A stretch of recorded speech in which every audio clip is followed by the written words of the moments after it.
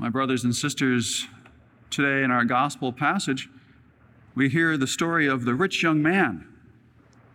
A rich young man who turns to Jesus and says, "What must I do to gain eternal life?"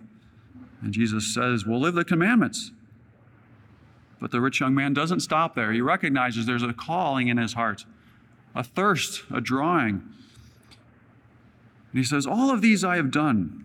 What do I still lack?"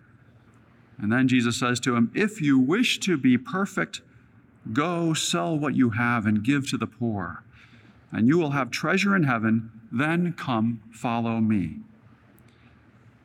Throughout the centuries of the church, many people have been inspired by these words to follow Jesus in a vocation to the consecrated life, to live a life of poverty, chastity, and obedience, and complete dedication to the Lord, following Him in a radical way.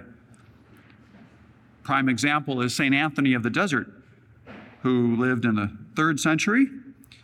And one day he went to Mass and he heard this gospel being read, and he was so convicted in his heart. He was struck to the heart, knowing that the Lord was speaking these words to him. "If you wish to be perfect, go, sell what you have, give to the poor, then come follow me." And so he responded by doing this very literally. He gave away all his possessions and went and lived as a hermit for the rest of his life. And he lived to over 100 years old, living a radical life of Christianity. He became very, very holy. And over the centuries since then, many others have heard this passage and recognized that the Lord does call some of us to live the consecrated life. And I thank God that the Lord has called so many young men to the Marian community, following the Lord, living in a radical way, poverty, chastity, and obedience.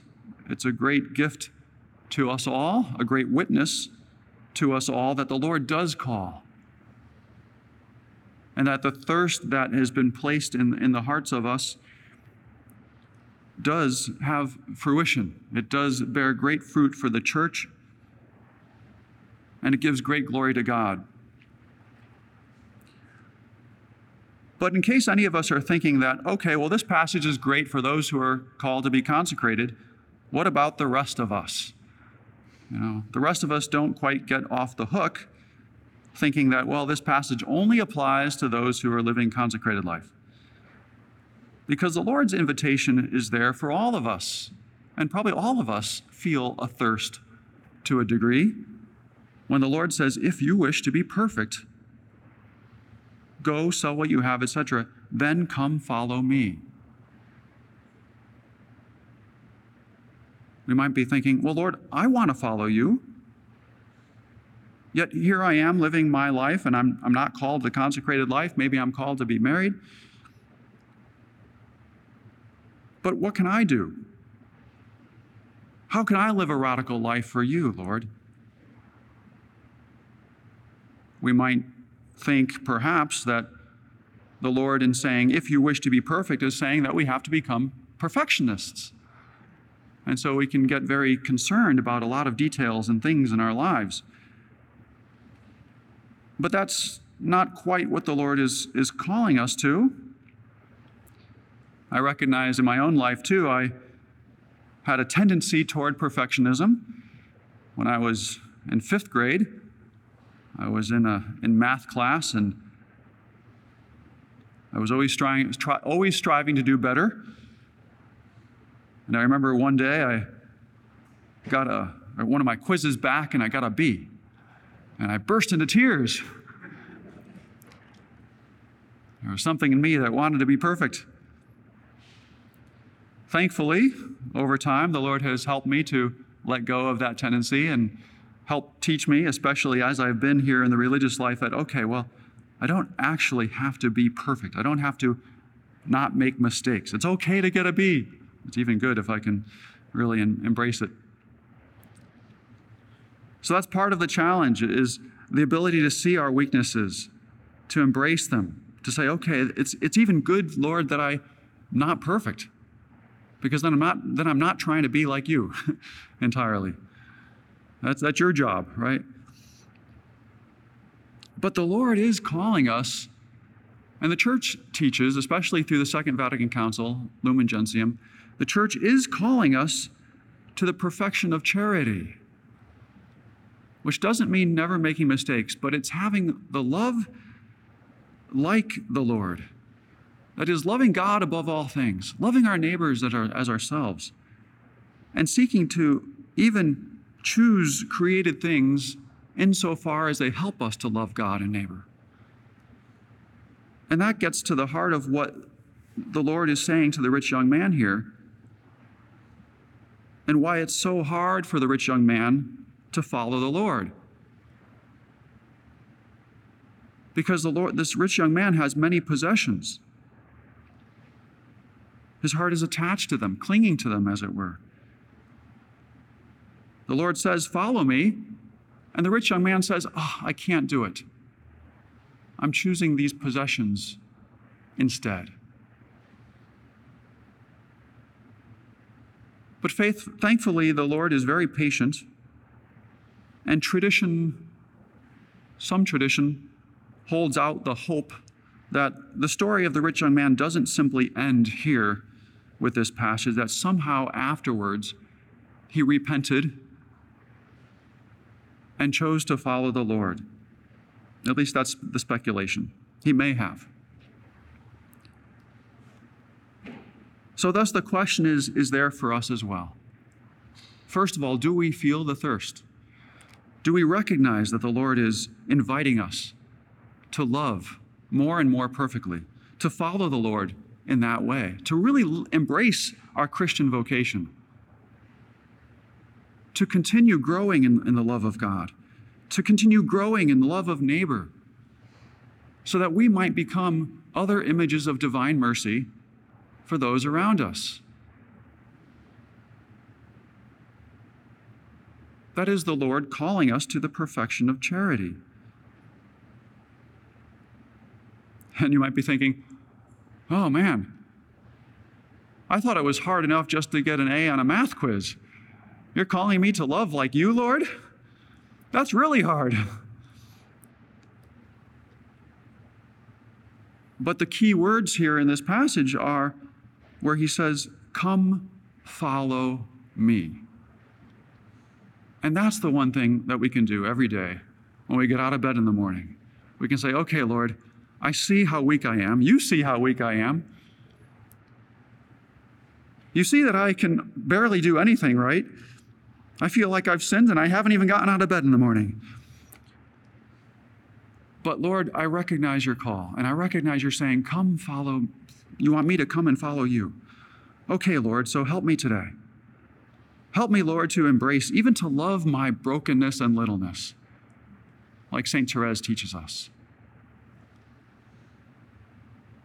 Because my weaknesses, my brokenness, even my sins aren't an obstacle to growing in the love of God and neighbor. In fact, if my brokenness and weakness just brings me to my knees and brings me to a place of calling out to you, Lord, saying, see how helpless I am? See how weak I am, Lord? I can't do this. I need you. Then isn't that turning to the Lord with great love and trust? And then when we see our weaknesses and we turn to those around us and we say, hey, I'm no better than you are, but let's walk this walk together. Let's walk with Jesus together. Then isn't that loving our neighbor as ourselves?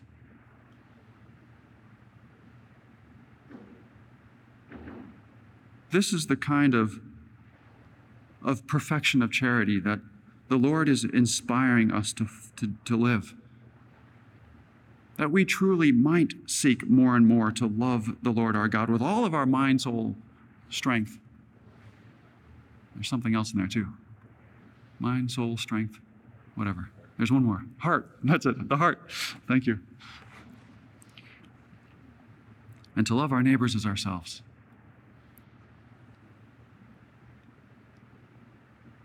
My brothers and sisters, none of us is perfect. None of us can be perfect in this life.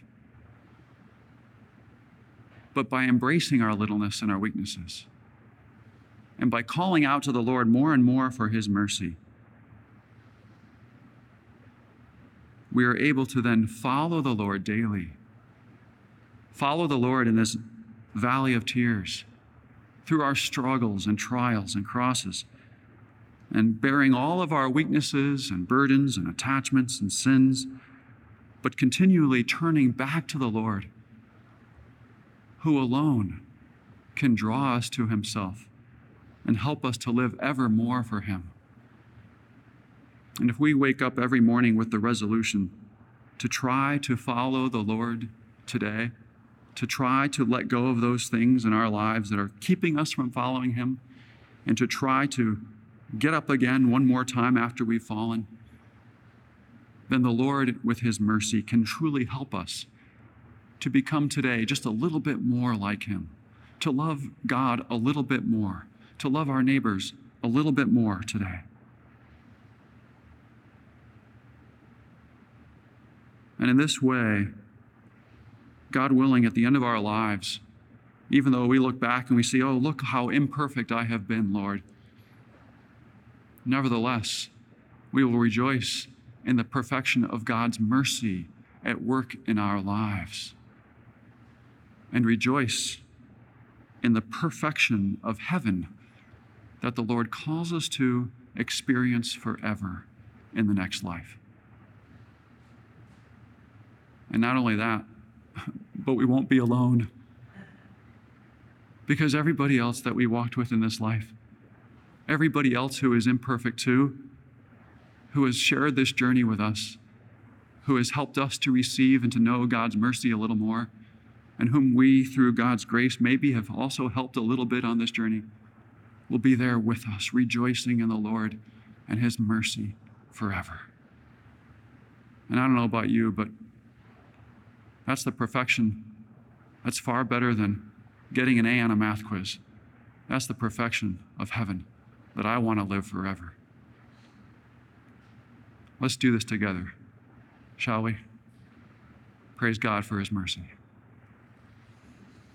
Are you a Marian helper?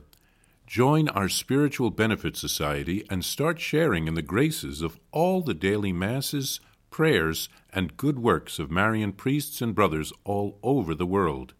Sign up is free and easy. Simply visit micprayers.org. That's micprayers.org. Thank you, and God bless you. Please follow or subscribe to this podcast to receive the latest episodes and updates. If you have been blessed by this podcast, I invite you to leave a review. Reviews greatly improve our podcast ranking and will help spread this podcast to other people throughout the world. Are you enjoying this podcast? I invite you to listen to more shows brought to you by the Marian Fathers of the Immaculate Conception. Join us daily for enriching spiritual content, which will help you on your journey with Jesus Christ. Simply visit DivineMercyPlus.org for a complete list of our shows. That's DivineMercyPlus.org. Are you a Marian helper? Join our Spiritual Benefit Society and start sharing in the graces of all the daily masses, prayers, and good works of Marian priests and brothers all over the world. Sign up is free and easy. Simply visit micprayers.org. That's micprayers.org. Thank you, and God bless you.